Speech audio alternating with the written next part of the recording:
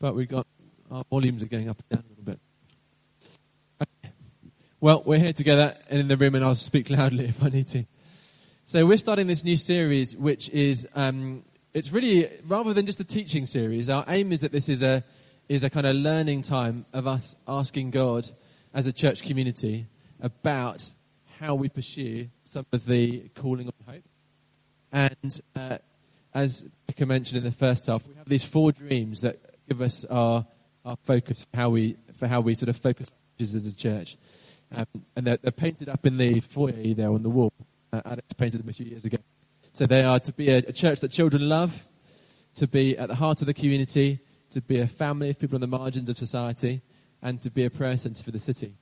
And in this season, we're particularly digging into, God, what does it look like for us to pursue being a prayer centre for the city at this time? And so the idea is that our teaching will be on prayer, but also as a church, we're also asking God this question: what does it look like for us to pursue the dream? Do you think the piano is like in the way of the antenna? Should we just try that? Because it's going to annoy me if we're kind of phasing in and out. Let's just push the piano for a minute. We can rearrange you up. Oh, there's microphones, aren't there? Okay, let's try that. So we're really going to be asking God, what does it look like for us to be pursuing this dream to be a prayer centre for the city? And this morning, I'm kind of setting us up for this season, and going to look at 3 things through the Bible and through history. We're going to look at a community that prayed in the time of King David. So this is about 1000 BC. Then we're going to jump to the 18th century, 1722, in Germany, and look at a community that prayed. And then we're going to jump into 1999 and the call on hope to build a prayer centre for the city. And we're going to look at those 3 things. And this is sort of starting off our season of God, what does it look like for us to be pursuing this? So, and I think with all of these things, we're not looking to kind of copy what's been done necessarily in the past, but we're looking to see what is God teaching us in the Bible that are enduring truths that we live out now, but also what's the Holy Spirit saying to us as to how we do this in this season. So the first one is King David, and so the history of Israel. So it goes right back to God speaks to Abraham, and he says, "I'm going to make you into a mighty nation," doesn't he? And then Abraham has a son, Isaac has a son, Jacob, and then they go into slavery in Egypt, and they're in Egypt, this nation that's beginning to form. Then God speaks to Moses, and he brings the people of Israel out of Egypt, and they have that amazing crossing of the sea, miraculous moment, and they live in the desert for 40 years. And God is forming this community, this nation, his own people in the desert in this time for 40 years. And then Joshua comes, and then they start to go into the promised land, the land of Israel, that's still pretty similar to the land of Israel as it is on the map today. And this becomes the kind of home for the nation of Israel, which is the nation through which God is going to bless the whole world. And God doesn't really want them to have a king, because he's concerned that they'll start idolizing the king, just like we can idolize footballers or other celebrities. We can sort of give all of our attention and adoration to a person. But his desire was that they would always have a very direct relationship with God. So he didn't want to give them a king. So they had a period of time when they had judges and other forms of sort of informal leaders, or leaders, but less grand than a monarchy. But Israel kept saying, actually, we want a king. That will give us our sense of identity like the other nations around us. So they have King Saul becomes their first king. He's a bit of a disaster. And then David becomes king. And David is the man who fought Goliath. He was the shepherd boy, the humble man. And he becomes the second king of Israel. And he's described as a man after God's own heart. And we see in the nation of Israel, while David is king, we see the nation really start to blossom. And it becomes this rich and beautiful nation, which actually becomes one of the most powerful, Jerusalem's one of the most powerful and recognized cities in the ancient world. But interestingly, when David becomes king, the first thing that he does is he appoints a group of people to pray and worship God continually for 24 hours a day. And it starts off, he set up 288 people. and their sole job in life was to worship God day and night. There were 24 teams, each had 12 people. And this was really the sort of centerpiece. I was trying to think of it, and I'm not very good on things like the details of things like Star Wars. I was trying to think, is there a sort of a center from which everything in the galaxy happened? I don't know that there is necessarily. Maybe there is in some other sort of film. But thinking about the sort of the very sort of hub, the sort of very heart of the government of the nation of Israel was this praying and worshipping community who started off 288 people praying day and night. And throughout David's 40 years as the king of Israel, this was happening continually. It grew a bit. 1 Chronicles chapter 25 explains the appointment of these roles, these people that were called to pray and called to worship continuously. And they grew to 4,000 people in 1 Chronicles 23 verse 5. And as I said, this was a time when Israel just really flourished, and everything around them, they grew to live in a time of peace, and the nation was established. And then you see David's son Solomon, who really kind of lives, I think, out of the legacy of what his father had established in Israel. And you see things like the Queen of Sheba wants to come and see Israel and see the sort of the wonder and the abundance and all the wisdom that Solomon has. And all of this is coming off this nation that was built around prayer and worship. I think often with prayer, I don't know if this is your experience, but it's often quite nebulous. It's quite hard to. Sometimes you have some big dramatic, we prayed for this and this happens, but often it can be quite subtle and it's quite easy to miss it. And it's quite hard to look at cause and effect. This prayer led to that. But you look at Israel and their history at this point, and it's fair to say that they flourished like they did at no other time in their history. Afterwards, other nations became more powerful than them. They crumbled on the inside.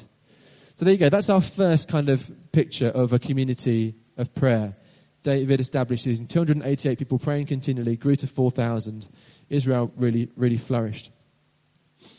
Now we're going to jump on to Germany around in the sort of 1720s, and there were asylum seekers. They were Moravian people, were asylum seekers, refugees who were Christians, and they were being persecuted in Europe, so they were fleeing their homeland. And we've got a portrait of him in the gents' toilets. Half of you in the room might have noticed. and this is this man called Count Zinzendorf, who was an Austrian aristocrat and a passionate Christian. And he had lots of land and that he owned and his family owned. And he welcomed the Moravian Christians and said, actually, you can come and establish a village on my land. So he started allowed them to build this village called Herrnhut. And Ben's got a twinkle in his eye because I can see what he's thinking about. I'm getting distracted. Ask Ben about that later on. Zinzendorf built this village called Herrnhut. But at first, these people, I don't know, maybe presumably because they've come from trauma and they've come from persecution, the community is actually really dysfunctional to start with. And there's a lot of relationship breakdown, there's warring factions, it's all quite, there's a lot of dysfunction. But what was the date? On the 13th of August, 1727, there was a powerful outpouring of the Holy Spirit. So you might have heard the term revival talked about before, and throughout history there have been times when the Holy Spirit, when God in a very powerful way just kind of comes in a tangible presence and form on people, and we call this revival. And this happened here in Herrnhut on the 13th of August, 1727, and the people there just couldn't stop praying, and they couldn't stop worshipping God. All the children were there as well, praying late into the night, and you could see really that this was a substantial move of God, because the people were forever different afterwards. After this, the community dysfunction, the breakdown in relationships stopped, and they became really a thriving community. And they felt the Holy Spirit was leading them to pray continually. So they formed themselves into these bands of prayers, and they had 24 men and 24 women who committed to praying around the clock for 24 hours. This is something that they felt the Holy Spirit lead them to do. And before long, they had many names on their list of people for whom they were praying. They prayed for brothers and sisters in prison, those who were ill, people struggling with repentance, and later, many overseas missionaries. Many miraculous cures and miracles were reported. This carries on for about 4 years. And after 4 years, they feel that, again, the Holy Spirit's leading out of this time of continuing to pray and 24 hours and telling them to send missionaries out around the world. I mean, that may not sound very surprising to us, but there were no missionaries like that in these days, in the sort of 1730s or so. That didn't happen. I think the only way you could go overseas as a missionary was if you were an ordained priest, and they very much had their own sort of parishes and things. So this whole concept of mission didn't really happen as it had done in biblical times back then. So, but the Holy Spirit said start sending each other out to different parts of the world to tell people about Jesus. And so the Moravians become the first Protestant sort of mobilized missionary movement. And they send out thousands of people all around the world, and lots of them get martyred and killed. Extraordinary stories of people there were some who even sold themselves into slavery so that they could reach the slaves in the Caribbean, for example. And they would go and they would become slaves so they could share the message of Jesus with these people. So that's a second community that was a community of prayer, 1720s and so. So we've gone King David, 1000 BC, Moravians in the 18th century. Now going to come on to Hope Chapel. And I wasn't here when this happened, but I've heard a lot about it over the years from Silas and Annie, who are the pastors here before us.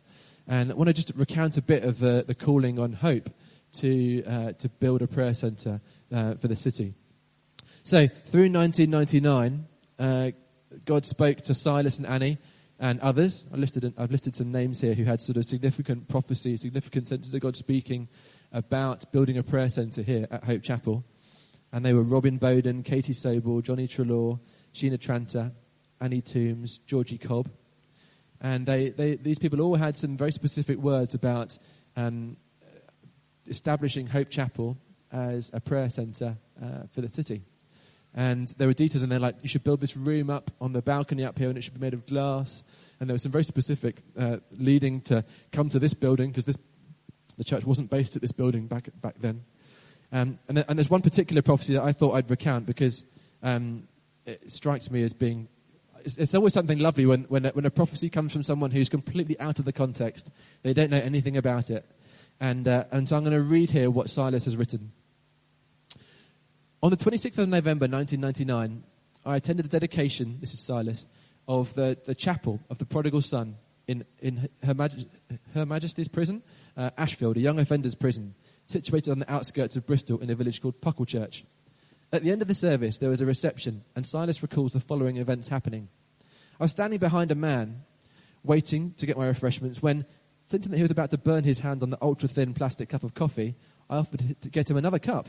He thanked me and then said, and then I talked to you. I can't do a Ugandan accent. Joe, do you want to do this? No? Okay. I can imagine you doing a really good Ugandan accent. Okay. Well, if Silas was here, I'd have dragged him to the front and he could have done a Ugandan accent. I'm just going to read it as an English person, if that's okay. And then I talked to you. I looked at him somewhat surprised, but he insisted and beckoned me to follow him into a room just off the main chapel. There were 3 others sitting on the chair in that room, and with a swish of his hand, he said to them, "Away, away, I talked to this man." I'm very English, aren't I? Pointing at me. When they had gone, he stared at me with his amazingly beautiful African eyes. The whites of the eyes are so strong. And then he said to me, 24-hour prayer. Hallelujah. Then I thought to myself, I think this is a God moment rather than just a weird moment. Then George continued, and it all began to make more sense. This is what he said to me. You were leading the worship in the service, and as I watched you, I sensed the Lord say to me, that man. As we huddled there, he went on to explain how he and his wife had left Uganda a month before and flown to Scotland, where his wife was starting a PhD in Glasgow. Before leaving, he'd put his church in some capable hands and had begun to book up a number of events across the UK because he was a gifted evangelist. However, when he'd arrived in Scotland, the Lord had revealed to him in prayer that he was to cancel his diary appointments because the Lord wanted him to spend time in prayer and intercession. He'd pleaded with the Lord that this was not his particular ministry, but after a time of fasting and prayer, he'd received clear directions from the Lord.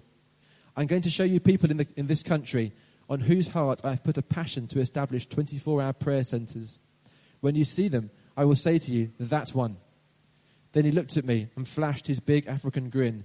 You are the second one. As I saw you leading worship in the service a few minutes ago, the Lord whispered to me, that man. The following year, George turned up in Bristol again and asked to see Silas. I've come to remind you of your call from the Lord, he said. Tragically, 2 years later, George died from malaria at the age of 38. So that's a pretty extraordinary moment on top of these other senses of calling to build a prayer centre here at Hope Chapel. The story goes on, and in 2000, around about 2003, the money was raised to do this bit of renovation work, and it was about £160,000 was raised in 30 days. There's again a cool story around that. And so over these past 20 years since that, back in 1999-2000, there have been lots of different ways in which we as a church have pursued that call to be a 24/7 prayer centre for the city. There have been times when we've done 24/7. There have been times when we've absolutely beasted ourselves. I remember some exhausting times of, hey, let's as a group of 60 of us try and pray 24/7, 365. And there was some great moments in there, but also it was pretty horrible. And a sort of sense of looming failure hanging over you. And we just can't do this. But lots of different seasons. Again, I've listed a few of these. Daily and weekly rhythms of prayer, weeks of 24/7 prayer. There have been YWAM teams coming to stay, Korean prayer teams coming to pray for the city. Lots of city prayer events, praying for spheres. There was a time when we hired out Ashton Gate Stadium and got all churches in Bristol came together to pray. Esther ran a worship school for 2003. Lots of prayer events for city leaders and ministry leaders. Organic worship has been running for quite a few years here now. There's been the Tuesday prayer day. And then OCOD, our monthly 24 hours of prayer as a church, which we've been doing since 2019. So there's been all sorts of expressions happening. It hasn't looked like a kind of continual... I don't think we've got the resources of King David and having 4,000 people we can just pay full time to be worshipping here. And I don't think that's necessarily what we're called to do. But my feeling is that that's a very real call on us as a church to be a prayer centre for the city. And so we're going to be spending these next few months looking at God, how do we pursue that dream now? What is it that you've got for us? You know, we know that God is good. He's not going to load on us something that's an impossible burden for us to carry. But we also know that part of the Christian walk is to believe and pursue dreams that God gives us that are bigger than ourselves. And so, inspired by those things from history, from King David's time, inspired by the Moravians and the call on us here at Hope Chapel, this is what we're going to be asking God as a church for these next few months. I just wanted to finish before we worship and pray with a few just reflections. I think I've got 4 reflections here on some of these examples that we've heard. The first one was that I think that these prophetic words going back to 1999, my personal view is that they're for us now, and I think they still stand. I think the specificity of them and the precision, I take those as being for us now. Secondly, interesting, we've become quite a significant church in Bristol. We're quite small numerically compared to some other churches, but we have quite a lot of clout and quite a lot of weight and a lot of respect around the city. And people who are part of Hope often are significant leaders in the city and have a lot of influence. And that's just an observation, really. And I wonder if it's part of our call to be a prayer centre for the city. I wonder if that's something that God has done as we've been a people of prayer, albeit in the ways that it's been. Thirdly, I wanted to just mention again that I think prayer is subtle, and it's hard to look at cause and effect. I don't know exactly what the kind of remit was for the prayers and worshippers in King David's day. We know from the Moravians that they were praying very specific prayers. They would be praying prayers for named people. May these people come to know Jesus. Protect these people. Do this. Very specific prayers. The impression I get of King David's time is that maybe it was more worship, more sung worship, adoration of God. But But what came out of that community in David's time was, like, one thing is the book of Psalms. The book of Psalms was written back then, and a lot of that came out of that praying and worshipping community for 40 years. Can you imagine what the impact is of the book of Psalms in history? Imagine if we didn't have the book of Psalms. I mean, so many people have met and encountered God and been comforted in times of grief and all sorts, been able to express themselves because of that. They call it the hymn book of the Bible, don't they? The sort of Hebrew hymn book, Psalms coming out of that time. And then if we look at the Moravians, some of the output of, I can probably trace my own heritage actually back to the Moravians, in quite a sort of random way. So the Moravians sent these missionaries all around the world, and John Wesley, who was this British preacher in the 18th century, he was an interesting man. He grew up in a very religious context, and if you read or hear anything about him, he looks to me like a man who knew that Jesus is the key to life. But he also had this kind of tormenting struggle with religion and the religious establishment. He would beast himself, sort of, trying to do these extraordinary spiritual exercises and disciplines. And you get a sense of this man who was quite driven in an exhausting kind of way, but didn't really know God. He didn't really know Jesus. He knew there was something in Jesus and something in God, but he hadn't really experienced it. And then one time he was traveling to America, and he had various failed trips, preaching tours, and he was struck by on this ship going to America, and there were some Moravians on board. There was a terrible storm, and he thought he was going to drown. He was terrified. But these Moravians were just really relaxed, and they were worshipping, and they were prayerful. And he was struck by these Moravians and saw something about these people actually know God. They have a peace. They have a lack of fear that they carry. And so John Wesley attributes a lot of his personal conversion to the Moravians.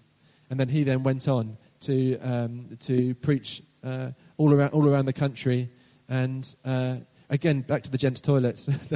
there's a story in there of a coal miner from Kingswood, Samuel Tippett, who became a Christian through hearing John Wesley preach the gospel in Kingswood.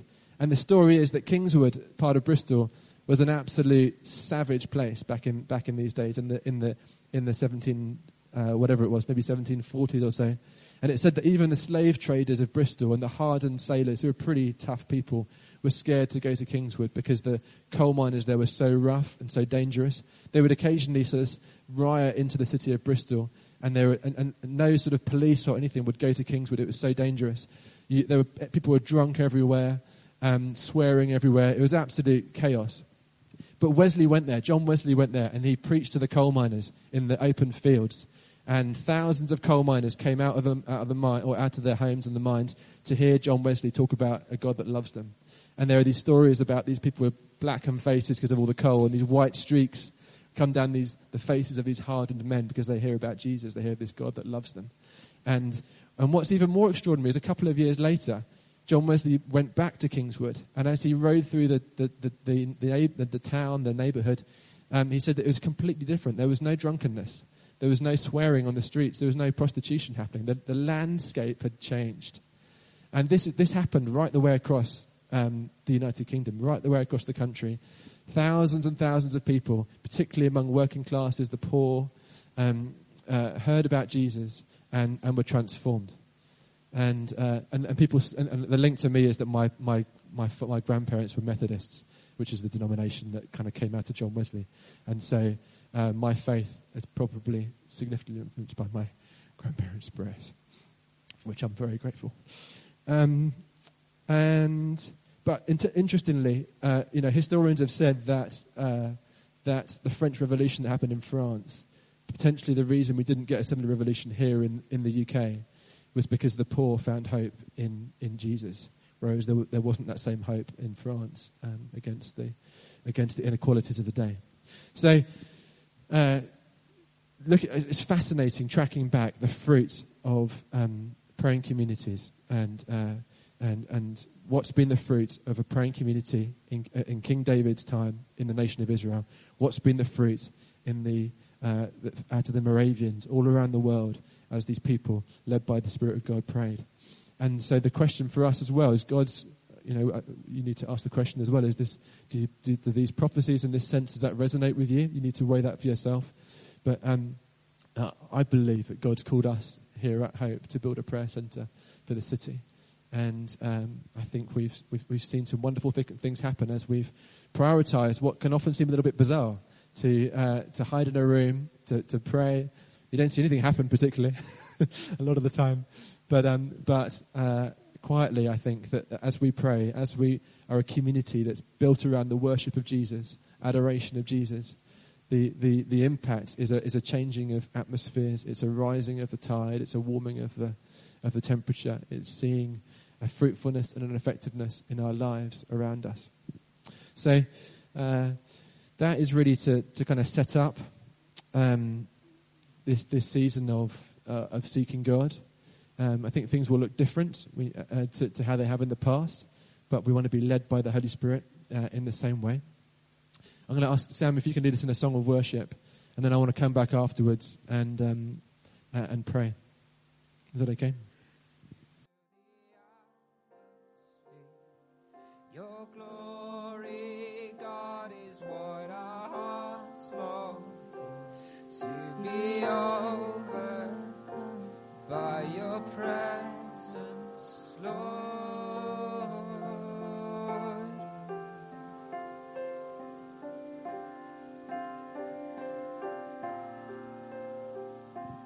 So, Holy Spirit, we just want to thank you for what you've been doing through history. I want to thank you for what you've done with the nation of Israel, using that nation to show the world who you are. Thank you for that time with under King David's rule, when the nation flourished under worship of you. And we're grateful for Christians in history since as well. Inspiring to hear the story of the Moravians. And we want to hold before you us, little old Hope here on the hill. And in a humble way, we believe you've spoken to the church here, and you've called us to be a prayer centre for the city. We don't want to put limits on what that might look like.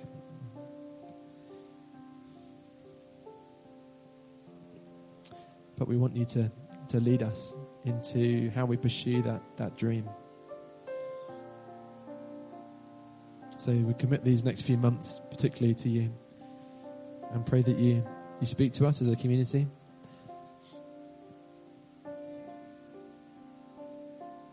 We pray you bring prophetic insight. We pray you bring us understanding from the scriptures, from the Bible, and from others around as well.